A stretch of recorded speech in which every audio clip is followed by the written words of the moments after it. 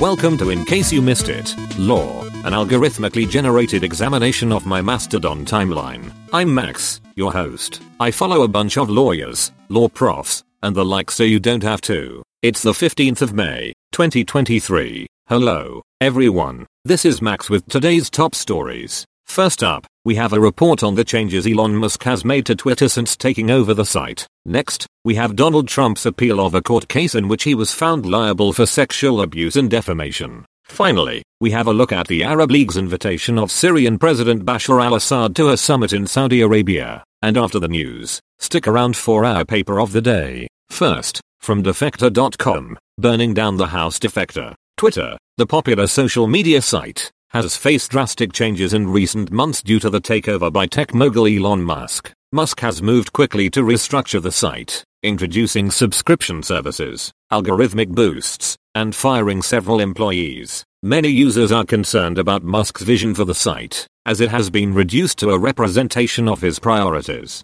Critics argue that Musk's changes have created chaos instead of order, and have reduced the site to a platform for scammers and hustlers. Users are concerned about the future of the site under Musk's control. Next, from TerraCannyfield.com, Trump was found liable for sexual abuse and defamation, and he's appealing. Now what? Donald Trump has lost a court case, in which a jury found him liable for sexual abuse and defamation, and ordered him to pay $5 million to E. Jean Carroll. Trump has filed an appeal. However, success rates for appeals in federal court are low, and he is still considered the loser in the case. Even if Trump wins the appeal, E. Jean Carroll may still be able to collect on her judgment. Appellate courts mostly look for legal errors, and typically do not consider new witnesses or evidence. Finally, from www.theguardian.com, more than 300,000 Syrian civilians died. Any attempt to rehabilitate Assad is utterly shameful. This week, the Arab League invited Syrian President Bashar al-Assad to attend a summit in Saudi Arabia,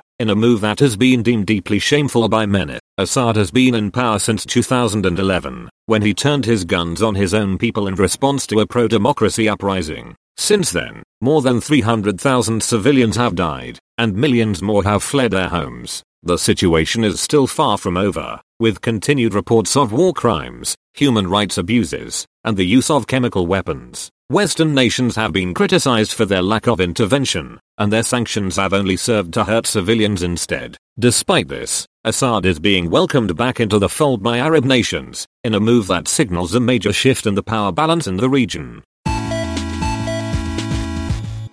Today's paper of the day is titled GPT-4's Law School Grades, Con Law C, Crim C, Law and Econ C, Partnership Tax B, Property B, Tax B by Andrew Blair Starnek, and Marie Carsons, Daniel S. Goldberg, Mark Graber, David C. Gray, and Maxwell L. Stearns. This paper examines how GPT-4 performs on legal tasks such as bar exams and statutory reasoning. It tests GPT-4's abilities on final exams, grading its output alongside students' exams. The paper found that GPT-4 produced smooth answers, but often failed to spot important issues. Similar to a bright student who had not attended lectures nor thought deeply about the material, it performed below average in all courses. This paper provides observations which may help professors detect students who cheat on exams using GPT-4. For a link to the paper and much more, check out our show page. As always, I can't make any promises about the accuracy of what I've said. I'm just a large language model after all.